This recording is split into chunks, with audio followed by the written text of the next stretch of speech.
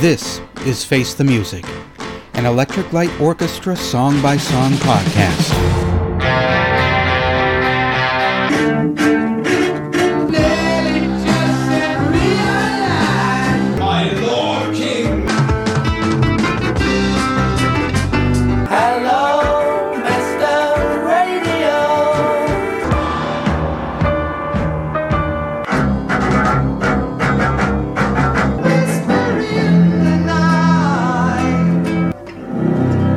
No Answer bonus tracks, listener comments and outtakes. I'm Eric Paul Johnson. And I'm Eric Winsenson. And this is a bonus tracks episode of the podcast.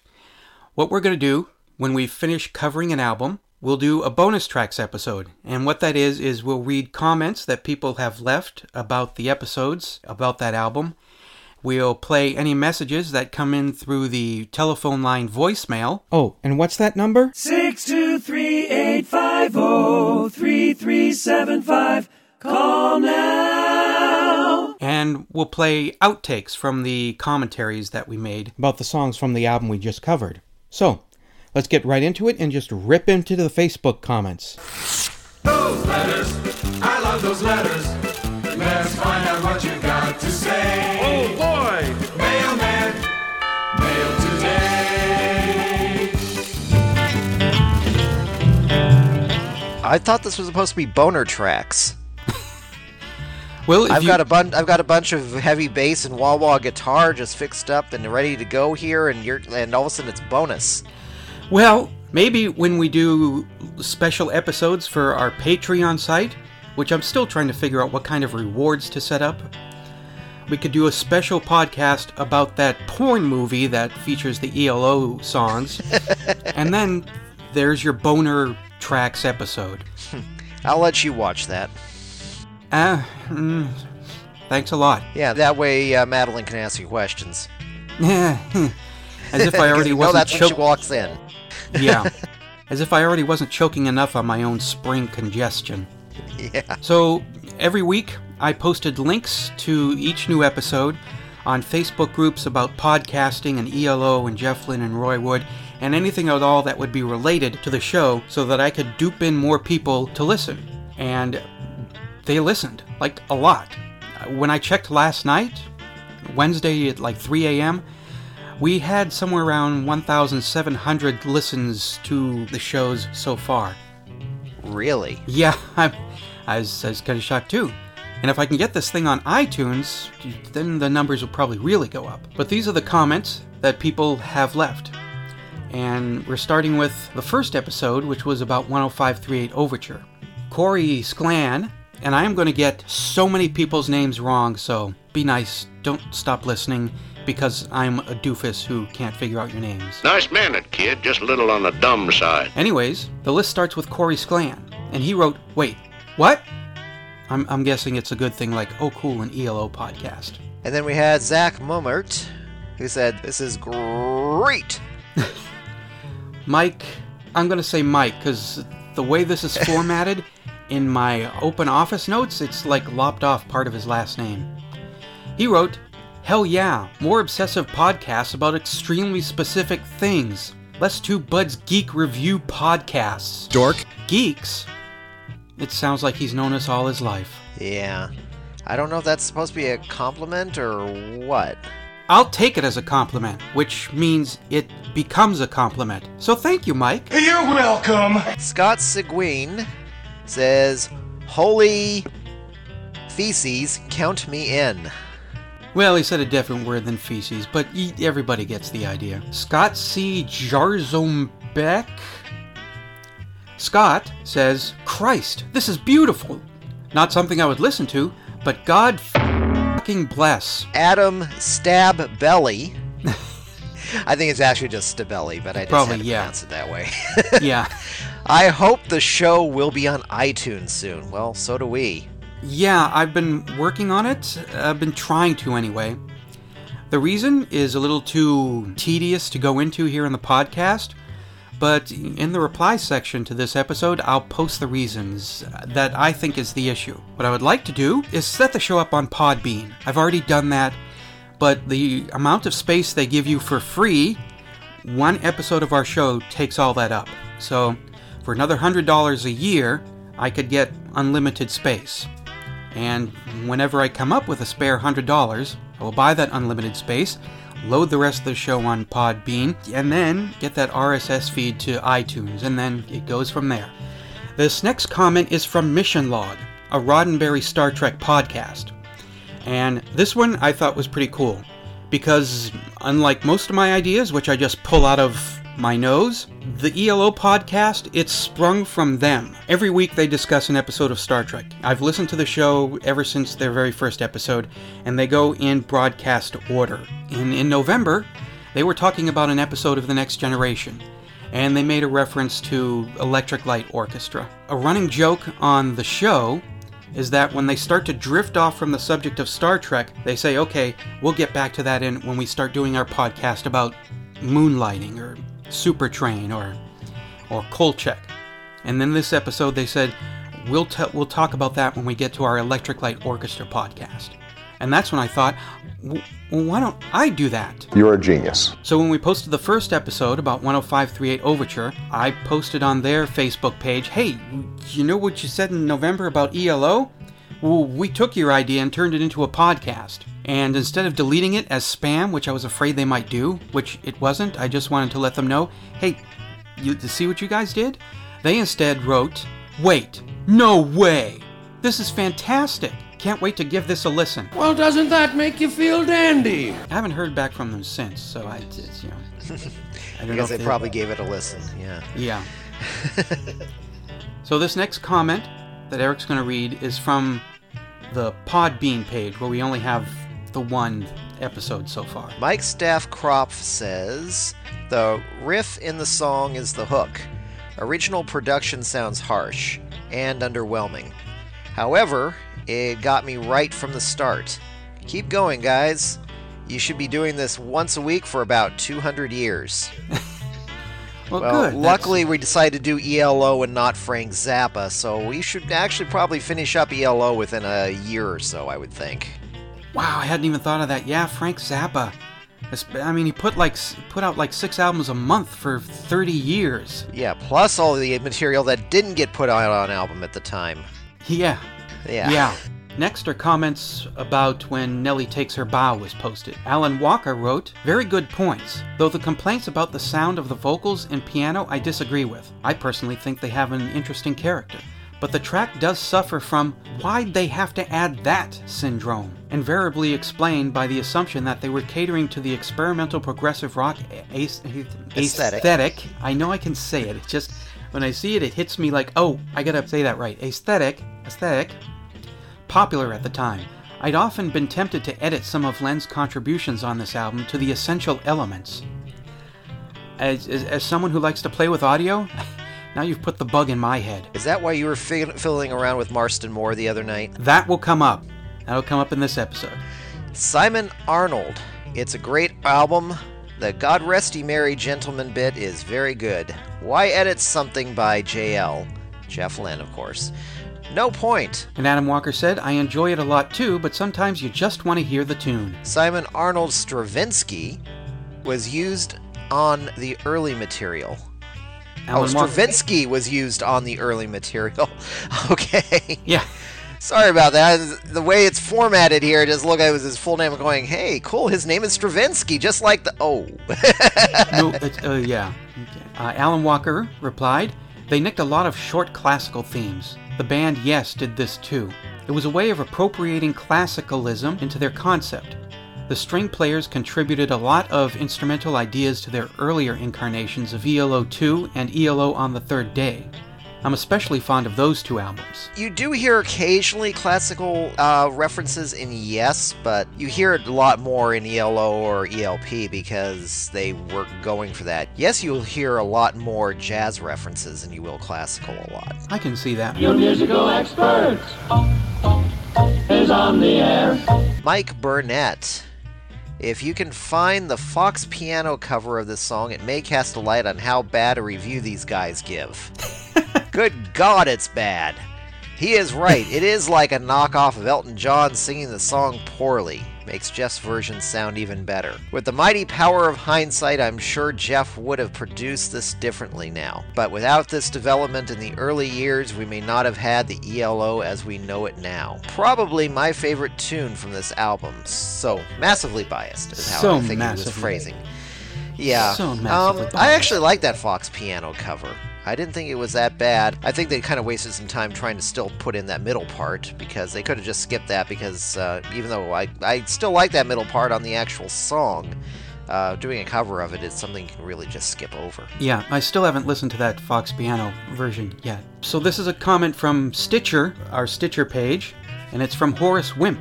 Love it. This is the ELO podcast I've been waiting for. Informational and fun. I thank God the dream came true. I take it he might be one of the bigger fans. If he's going by the name Horace Wimp, I'm thinking yeah. Definitely. MJ fooled us. Glad I found you again. You got a stalker. I enjoyed the first episode on Podbean and assumed you hadn't gotten time to do more. Glad I double-checked and found you had a few more episodes elsewhere. Looking forward to catching up. Okay, now caught up with all but one. Really enjoying them. I nearly fainted when the little girl finally didn't hate one of the tunes. I first heard the early stuff back when I was on my uni course. Back at uni, I saw Electric Light Orchestra, the Gold Collection, in our local music shop and thought, ooh, I should buy that. Thus began some, oh, okay, this is different from the smooth hits. But as my CD collection was still in its infancy and I was a poor student, I gave it lots of listens and grew to really like these early curios.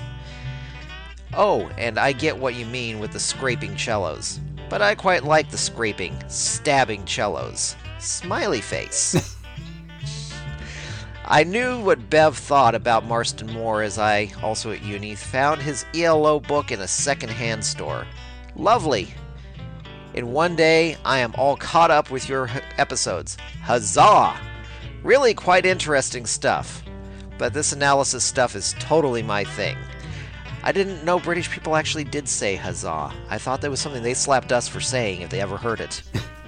Well, like in Old England Town, which we will get to in next podcast, like you say, America just kind of invaded and took over the cultures of everything. That's true. At least he didn't say dilly dilly. Yeah. Alan Walker said, what I love about the first album is that you can still hear Jeff's earlier vocal style that you'd hear during the Move and Knight Riders years. His voice got much more bold and gravelly after this. Interesting to hear his lighter singing style return in his recent studio and live work. Pam from Virginia, I think that's what she's saying, she's from Virginia. No, Pam I VA. think Roy contributed to the production of this album as much as Jeff did, and therefore to its ruination. Anyway, you can certainly hear the huge difference in production after Roy left. Okay, so 10538 Overture so far is our most listened to episode. Last I checked, it's like 350-something listens. And Marston Moore would be next in line. I think it was around 200 listens, and it got the most reactions from people. Nobody really most people really hate this song. Well, people like to look at a car wreck, so that's why everybody was probably waiting to see. Let's see how these people destroy this. How can we look away from this train wreck? Exactly. Dory Ezra said, somewhat agree. It was after all from the first album, which was somewhat still experimenting with the new group and sound of ELO, with Roy Wood in the band. I think they were still running the Move simultaneously, as California Man charted around the same time in Britain as late as 1972, as a new single release. Yeah, Split Ends came out, which was the American kind of sewn together last Move album came out about the same time that the first Electric Light Orchestra album came out, and that was one that had California Man and Do Ya and Chinatown over here, basically sewn together a couple of Move albums with a lot of singles. Yeah, at least in America. I think No Answer was released in Electric Light Orchestra in England was released in December 71, and in America No Answer came out I think maybe March 72, and I'm pretty sure Split Ends came out in 72 also. Yeah, I believe it came out in 72. Yeah. And Andre Torok Surely Manhattan Rumble surpasses it. No. I mean, I'm not Surpasses crazy, it but... being good, yes. There you go, yes. David K. Yup, one of the few ELO tracks that I skip. Charlie Diamond. I have to agree. I cringe listening to it sometimes, but I appreciate it because it's part of ELO history and their early experimentation. It definitely serves as an example of experimentation. Experimentation of some kind or other, yes. Yes. Andrew McLean said, classic Roy Wood at his experimental best. Man, I really dig that acid rock. Barry Schaefer says, I happen to love both songs. Great instrumentals.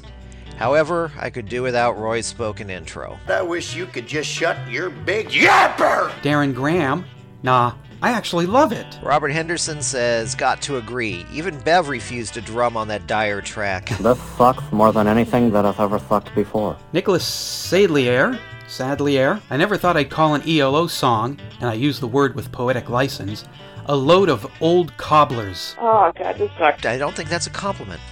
I don't think so either. Graham Barker, you've got to make a few stinkers to make the others look good. Possibly the ultimate and crazy experimental fun at the time. Roy and Jeff probably had so much going on in their heads. Crazy times. There's definitely so much going on. It's way, way, way, way, way out there. Paul Freethy, I like Marston Moore. Send It, probably the worst. Send It is the last song on Balance of Power, which came out in '86. Ah, okay, so that sentence actually makes sense. Okay. David Whitbird said, Marston Moore is ELO's Revolution number 9. A stinker. Just makes me sick to my stomach. Well, I will give at least to ELO, at least to Marston Moore, there's a tune or tunes in it. Whereas Revolution 9, there's nothing in it to get my toe tapping. Neil Madley says, groundbreaking and very medieval. Well, that's true. Lisa Collins, not a favorite. I don't like this. I don't like this at all. Well, Maxine Williams, I never thought we could actually get women to listen to us. That's first for everything in this world. Maxine Williams, it is a pretty awful song. So glad Jeff didn't pen this one. Alan Walker, would have been more appropriate for Jerry Lewis to do the narration. Then we would have assumed correctly that we were being punted. Well, oh God, I know what you're up to now. I now know what you're up to. You wanted a Jerry Lewis imitator, and you were trying to fiddle around with vocals yesterday with the Marston Moore. Alan, that is an excellent idea. And what we want to do here at Face the Music is make our listeners happy. So, here you go. It's another instant request!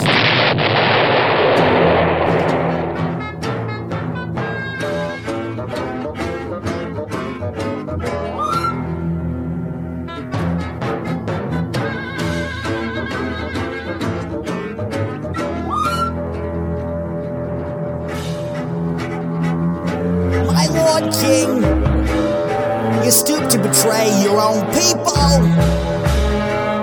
And even in the eyes of God, do you not relent? And the lady in the flavin' gay, I am therefore bound by no other course. I shall raise an army. Together we will march against you and your kind. And every born man will fight to regain his own freedom and cleanse his wretched soul. Arise, arise! Paid a guy $5 on Fiverr to imitate Jerry Lewis, since I don't do voices. So there you go, Alan. Your song touched me in a way I've never felt before. And which way did it, Ken? It's reminding me that I should get on Fiverr and offer things. But anyway. Yeah. Pay me $5, I won't get naked on the bus. I try that. I just get arrested. Ah. Yeah. Well, you weren't supposed to do it whether they paid you the $5 or not. I thought I'd give them, a little sample. Maybe I shouldn't have said little sample. Yeah. Sounds a little ineffectual, doesn't it? Billy Cummings, when you are at a party and someone says to you, hey man, let me tell you, I listen to some really weird and far out music. When you think of Battle of Marston Moor and you think to yourself, oh no you don't, pal. Battle of Marston Moor isn't really that far out music. I don't know. But yeah, then... Well, I don't think you're going to do an entire Mersbo podcast with me of Japanese harsh noise. Well, yeah. So, my fiance, one of her co-workers, listened to a few episodes of our show. And he had no idea who ELO was. And I told my fiance, he does, he just doesn't know it. But he said, this stuff is weird. And it's like, yeah, the early stuff gets pretty odd sometimes. It's way, way, way, way, way out there. Oh. See, everybody's banging on this song. We didn't like it, and apparently we upset somebody. Tim Emmerich said, this song is a masterpiece. You know what's a stinker? A person who thinks if something is bad for themselves, it is bad for everyone. On the other hand, a song could sound truly dissatisfying to many, but if it touches a small handful of people, even one, then it is good. It's funny to read opinions about things from people who don't know what these songwriters do. Work with what they had to work with. You know the saying, if you can do a better job yourself, put your money where your mouth is. I'm sorry, but I am angry! Well, at least in our show, we said we didn't like it, but I'm pretty sure we didn't say nobody else should listen to it either. That's true, and we never said we could do anything better. I've tried. We could do it better, we wouldn't be doing a podcast. Yeah, we'd be making a whole lot more money than this. Well, it's music, so no, probably we wouldn't. Yeah. Unfortunately. Yeah, if you can do better for yourself, put your money where your mouth is. Well, I've tried to put my money where my mouth is. I've recorded some albums, I've done some songs. I did one song that sounds, there was a very Secret Messages Time ELO-y influence on it. I'll play it. I'll play a little bit of a segment of it.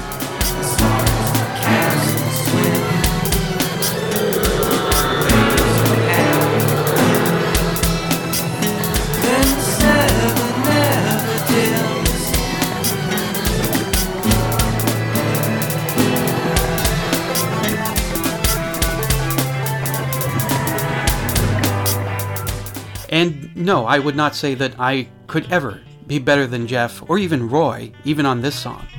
But I've tried. No, I didn't do better. But, you know, everybody who's working in music and gets a fat paycheck from it doesn't hit gold all the time. Just go through the Paul McCartney discography. As much as I love him, I still don't understand why Sea Moon exists. It's pretty stupid. And being able to touch a handful of people, that's not always a good thing. That will also get you kicked off the bus, as I know from experience. That man is weird! So we move on to First Movement Jumpin' Biz. And in that episode, I asked if Jeff Lynne had ever had a job. And I wasn't knocking a music career. That is a job. But I'm talking about a job where people don't applaud for you when you show up and don't throw millions of dollar checks at you to do your job. Or when you go to work, when you go up there for people to see you, they don't flash your boobs and want to have sex with you. So I'm talking about like a standard issue job. Well, all they do is tell their children not to quit school when they don't know that you have a college degree. Yeah. So Pam wrote, and this one's for Eric to read. Yep. Pam is back again, says, Jeff got out of school at 15. He had many jobs up to the point when he joined the Night Riders in 1966 at age 18. He worked variously as an office assistant, laborer, factory worker, and other manual jobs, none of which he held much longer than a month, primarily because he didn't show up for them very often. He needed the money to pay his parents' rent, which, hey, even though he didn't show up very often, paying your parents' rent, good on you. He was a good kid. Yep. So next up, Manhattan Rumble. Lori Balcom wrote, well, it was interesting, different for sure. I like the classic Jeff and ELO. And MJ Fuldis says, great episode. There is something that does remind me of New York in the instrumentation. Cannot put my finger on it. It must borrow from associated tunes connected to that city. It has been so long since I gave it a listen that I assumed Wood had written it. So much interesting stuff going on in this song. I adore Jeff's music now, but don't you wish he would have a go at something like this now? Some fun experimenting. Well, yeah, I like the song, and yeah, that one vocal part out of there, I don't know if we mentioned it in the podcast, that was a song with Billy Murray in it. Yes, in the outtakes, I said it was Duke Ellington, but it actually goes back further than that, and it was another Duke Ellington song I was thinking of. back to the 20s, probably even further. But Billy Murray... It's from the early 20s, and it was one of Billy Murray's last big hit songs. If you don't know who Billy Murray is, he was probably the biggest selling recording artist when recording artists first became a thing. And unfortunately, his voice was very good for projecting from a vaudeville stage or doing acoustic recordings, but as soon as the electronic recording came along, vocal styles changed, and unfortunately, like most people who rise to fame early, he died in poverty in the 40s. He was a huge star in the 1900s and teens and some of the 20s, and it's just kind of sad that once the electronic recording came in, he was kind of phased out. He did do some stuff in the 30s, and I think maybe even did some recordings in the 50s. No, he died in the 40s. 40s? Okay, so maybe he did something in the 40s. But yeah, it's just weird how people can be that huge and then disappear, not only within their lifetime, but as huge as he was back then, nobody knows who Billy Murray is, although, much like ELO, people have heard his stuff. They sing his songs all the time.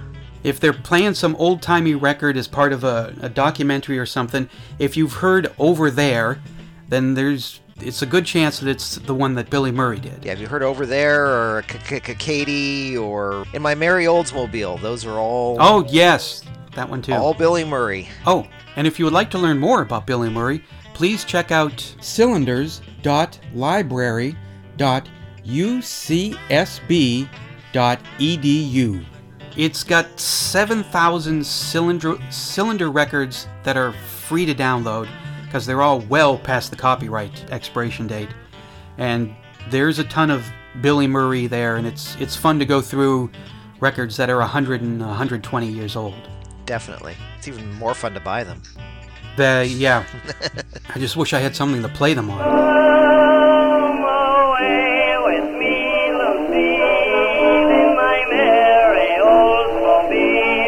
We move on to Whisper in the Night, the last song on the album. Oh, poor Tim. Schwerdfager. Tim S. I love it. I think I made that abundantly clear. Craig A. Shaquan. Well, to each their own. Regarding their opinion of ELO's debut album, I absolutely loved it, and I rate it among my favorite of theirs. Wondering if it's Ciccione or Chicoine. I don't know. I was going with the French. Yeah, or kind of French or Italian. Yeah, I'm clearly in the minority of people who think I don't absolutely love it. I'm okay with it, but I'm not crazy about the album. I still think it's a solid album. It's just there's a few songs on there that throw it off, but it's for the most part really not bad. Yeah, MJ Foldes or Folds or Foulds. It's a good thing he's a super fan. We're not going to alienate him by mispronouncing his name. Listened to and enjoyed the last episode. Such a wonderful song. A great one for Roy to bow out on. I once taped it on a compilation for an ex. She said it sounded like something her granddad would listen to. But, wow, she liked it. Glad you were doing an episode about the bonus material. Good work. Another letter from our listener.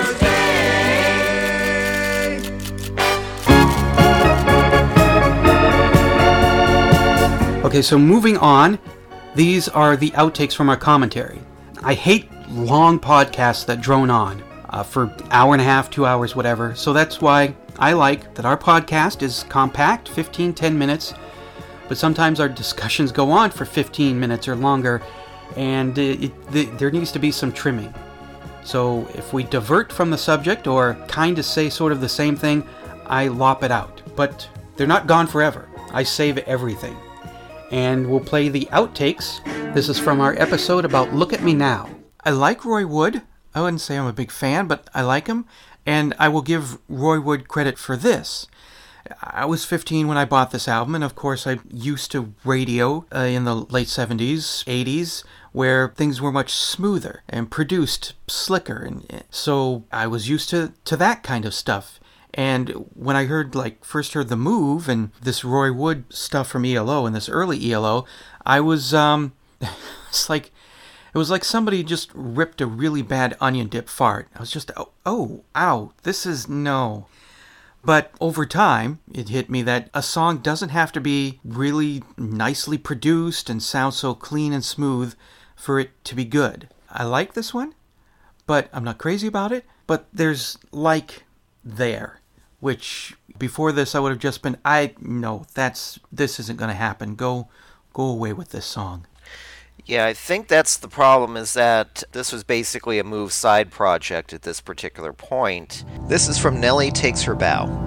For the most part, throughout their career, Bev Bevan isn't given much to do except keep time. And he actually gets a chance to show up and do something on this song. As for Bev Bevan, yeah. I mean, he did get to do something on Drum Dreams, which is a Xanadu B-side. And then he did have a solo 45 back in 76. Let There Be Drums, and I don't remember what the B-side was, but Let There Be Drums was the A-side. So he does get to do something there, but yeah, not many Bev Bevan drum solos in ELO. Electric Light Orchestra has almost always been Jeff Lynne, and everybody else playing session musicians, so... He does write, produce, play a lot of the instruments on the songs. So yeah, ELO has sort of just pretty much been a Jeff Lynne thing, and everybody else is just here for the job, I guess.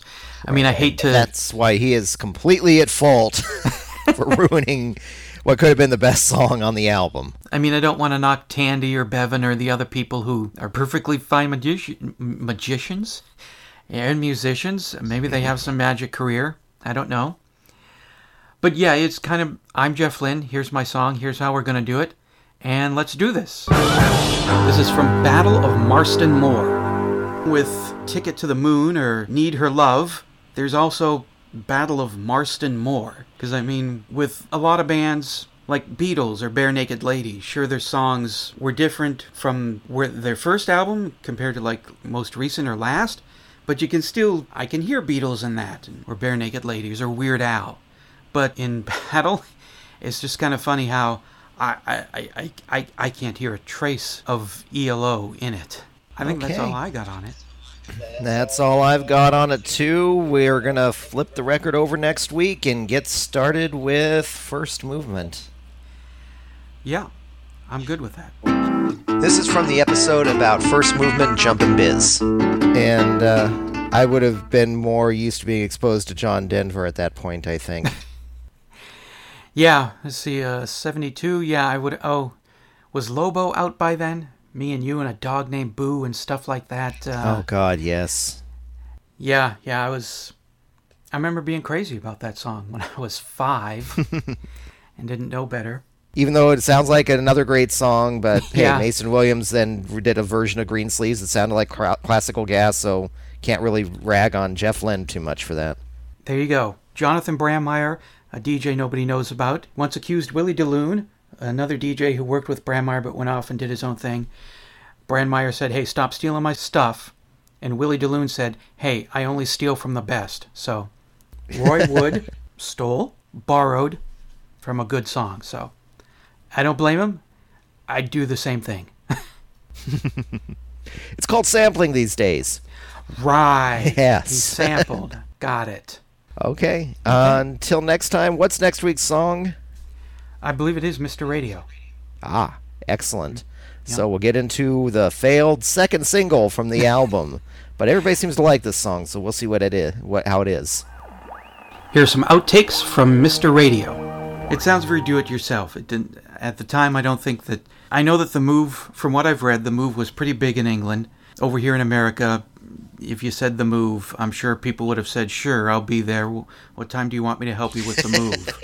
Exactly. Except for maybe the avant-garde hippies who are into the psychedelic stuff that nobody else knows, the cooler dudes. Except for the album Split Ends, for the most part. Yeah. You had to get this stuff as an import. You had to go into your record store, say, hey, can you order this for me so I can have it in about 2 or 3 weeks? Yeah. They started to make more noise here. But yeah, from what I've read, in England, they were big, so I guess they could have said, hey, would you like to join us on our cool album idea project that we have? But the whole thing sounds very do-it-yourself. We're just... By the time they're doing it, on this album, there's already been a number of bands that have done it and done it better. So it doesn't surprise me that after this they went for a more combination of pop and classical rather than trying to go straight progressive a lot of times. Even though, well, when we get to El Dorado, I'll be raving about that thing the whole way through. So yeah, and there used to be a podcast that I listened to. It was MASH, and like every single episode, they said they loved the show, but every single episode they said they hated it. And I stopped listening to it because I got sick of listening to them say, "Oh, I hate this show." Everybody out there, just stick with us. Once we get past this album, I'll be raving a lot. It's just tough for me to get through this album. Now, one thing I am noticing, like I said, I am noticing the difference between the two sides, which is something that I've noticed with a lot of bands that are just forming. And because it sounds like side one was, let's throw it against the screen door, see what sticks. Yeah. And then this is, hey, we could actually do something musical with this. Yeah. I can definitely see side one being the screen door and side two being scraping off the screen door that didn't fly through the little holes and saying, let's make something good out of what's stuck there. Right. Yeah. Okay, well, we're going into a Rumble or Manhattan Rumble or something like that next week. Something like that, yeah. But it's more Jeff Lynne, so we can probably look forward to it without any problem, I'm sure. Well, I'm pretty sure it's Roy Wood. Because on the album, it was like a Jeff song, Roy song, Jeff song, Roy song. Mr. Radio Wikipedia was saying was Jeff Lynne. We'll see. But instrumental Roy Wood so far, other than Battle of Marston Moor, has really turned out to be pretty good anyway, so. Yeah, so far he's 50-50. First movement, yeah, I really dug that. Battle of Marston Moor, well, he tried. He gets a participation trophy. Yes, he gets a little participation trophy. Good try, but hope we didn't turn him into a snowflake there. No, I don't think so. I think I think Roy Wood gives the appearance that he could kick your ass if he needed to. Oh, wait, we did turn him into a snowflake. He did that wizard song. Christmas every day. I wish it could be Christmas every day. Lots of snowflakes. But anyway, I think that's it for this one. Yep. I think I've stammered enough. And here are some outtakes from Manhattan Rumble. Clap hands, because here comes Charlie. Ah. Those are the lyrics. Wonder if Charlie is a member of the Jets. I don't know. See, I thought, because isn't that a Duke Ellington? Isn't that a Duke Ellington song? I think. Clap hands. Here comes Charlie. Yeah, it might be. I'd have to look it up. Keep in mind, I'm only in the B section of my collection at the moment with my archiving, and I have bought a bunch of Duke Ellington stuff over the last few years. I just haven't listened to it yet. Yeah, I know it was a hit sometime in the, I think, early 50s. Pretty sure it was Ellington. Could have been somebody else, but I don't think I need to ramble on more about that since it's an an ELO podcast, not an Ellington podcast. It's not really that bad of an album. It's actually not too bad. Yeah, well, I think the reason everybody rates it a bit higher is because a lot of times it is what you leave your audience with. It's not where you start strong and you have to end strong. Anything else in the middle, as long as you got a strong ending, a lot of times people will forgive some of the garbage that they have swirling around there in the middle. Yeah, and they're... Yeah, presidents, actors, everything. You look at their careers. People remember, if they ended strong, they remember a good strong ending. If they did something really stupid, that's all anybody remembers. Even though they've done so much good stuff in their entire career, they do one bad thing, and that's what everybody remembers.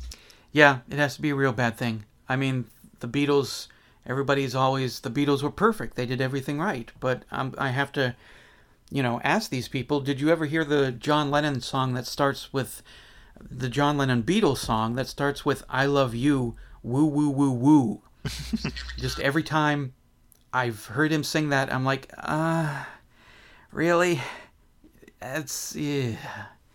And it's not really one of my favorite Beatles songs anyway. Yeah, and I've gone around and around with the fact that Magical Mystery Tour is really not that good of an album. But even though it's highly influential in what we're listening to at the moment. Well, yes, it is. I mean, I Am the Walrus has always been one of my favorite Beatles songs. One of the Beatles songs that I've always hated since I first heard it in 1984 is and has been and still is Baby You're a Rich Man. I just can't stand that one.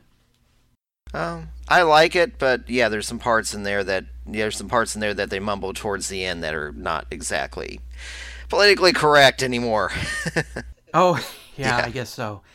I don't know. It's just I didn't really like the music of it, and I didn't like the oboe, the Indian blowy snake charmer instrument in it. I didn't really like it so much. Yeah, but it spurred stuff like this, and I've always thought ELO is basically about what Beatles would have sounded like if they had continued without John, if it had just been Paul, George, Ringo, studio musicians, and probably Denny Lane. He probably still would have dragged Denny Lane along, but he needed some work after disappearing after the first Moody Blues album. Yeah, well. But, ELO was a good extension of the Beatles and of that sound, but I think we're starting to actually see it come together here. Yeah. Well, John Lennon did say that he thought ELO was what the Beatles would have sounded like if they had continued on. So, right. There you go. Okay, well, we're going to continue on to Queen of the Hours for next week. We're almost through the album. Yep. And hopefully no more porn. Oh, no. You know, they nabbed little bits and pieces and stuck them in that movie from each ELO album up until that point. So it's probably going to come up again. This is from our talk about Queen of the Hours. Yeah, maybe that's why it's kind of like, I kind of maybe like the melody. Maybe it's pulling from a song that I know, but I can't quite figure out what song this is from. Afternoon Delight? Starland Vocal Band, maybe?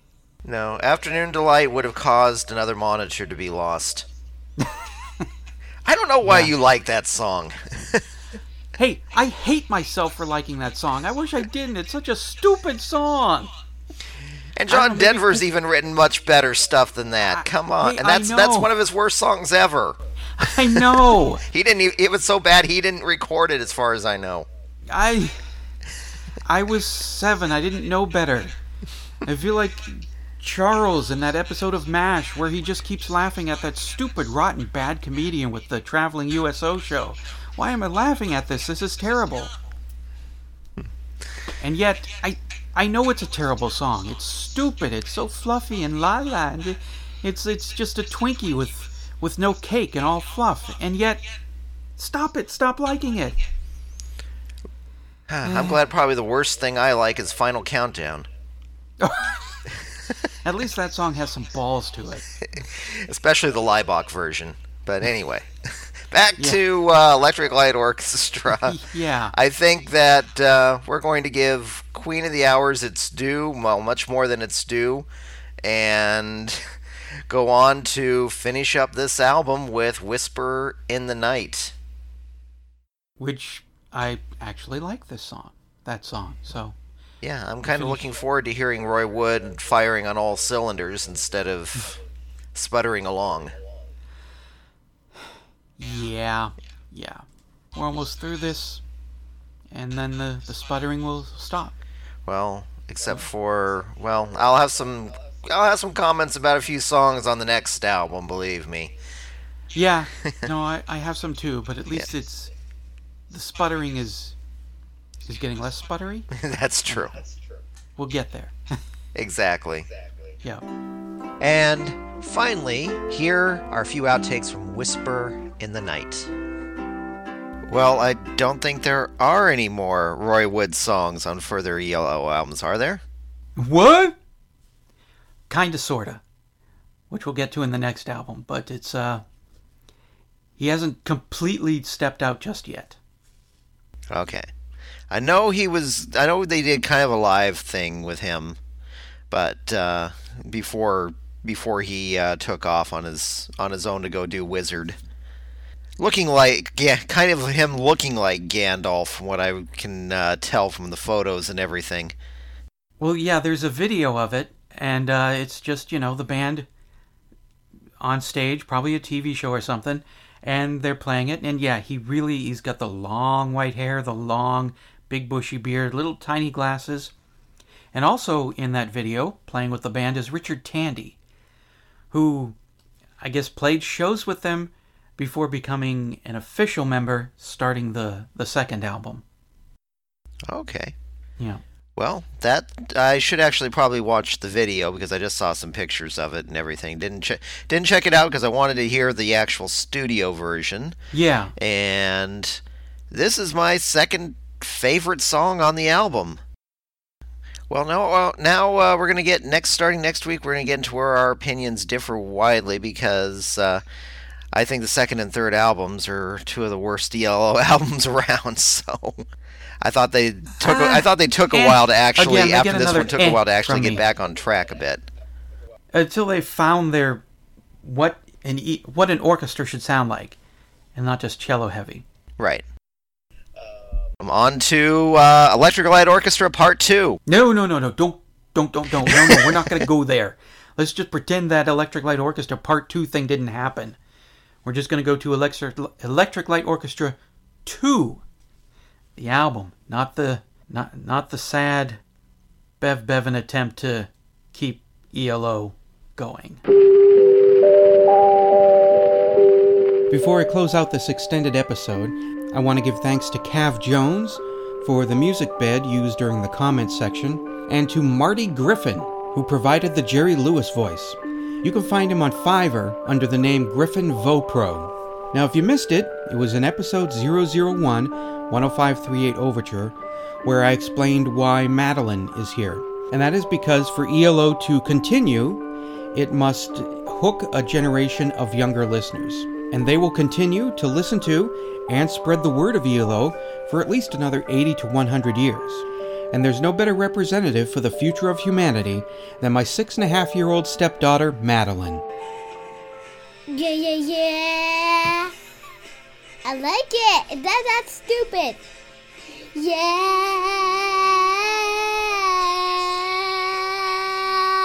Hi, Annie, but all in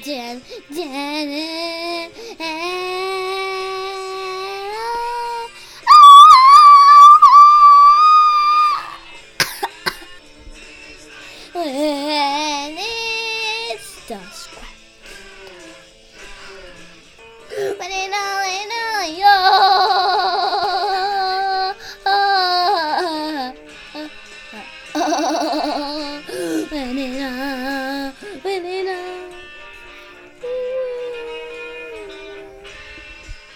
I hate it as a butt. I hate it. Okay. I hate it. Okay. I hate it. La la la la la. I hated it so much as a butt. Yeah, I loved it. I loved it. I love you and me. What did you think of the song? It was funny. Did you like it? Yes. I liked it because it's funny. It's great when you sing. Hey, stop being so loud. It's so amazing. When the darkness goes into the wild, it goes on and on and on. You put your hands up, put your hands down, you wave it and wave it and wave it, wave it, wave it. Take your feet into it. 1, 2, 3, 4, 5, 6, 7, 8, 9, 10. Take your hands in the air. 9, 10, 11, 12, 13, 14, 15, 16, 17, 18, 19, 20. Move your feet. Face the Music, an Electric Light Orchestra song-by-song podcast is a production of Radio Trolla Entertainment Assorted Deli Meats Amalgamated. Contact us by voicemail at 623-850-3375 or email us at eloftmpodcast@gmail.com. Keep up to date on the show by joining our Facebook group. You can financially support the podcast by going to podomatic.com/podcasts/LNTCS and click on the PayPal button. Next week, episode 010 in Old England Town, Boogie number 2.